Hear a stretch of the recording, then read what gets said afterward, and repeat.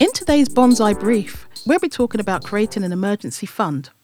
Hey Bonsai, what's an emergency fund? An emergency fund is a pot of money that you set aside in case the unexpected happens.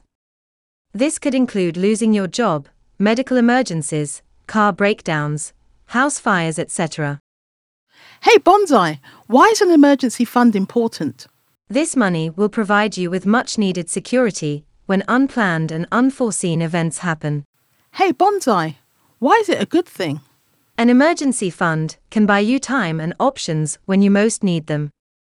It will mean that even during emergencies, you can still cover your bills and are less likely to have to borrow and end up in debt. Hey Bonsai, what's the hook in the bait? The size of your emergency fund will depend on your financial situation. Decide how much money you want to put away towards your emergency fund each month. It's a good idea too, to work towards replenishing the pot as soon as possible. Thank you, Bonsai. Bonsai Money is brought to you by moneyforyou.org. Visit at Bonsai Money on all socials.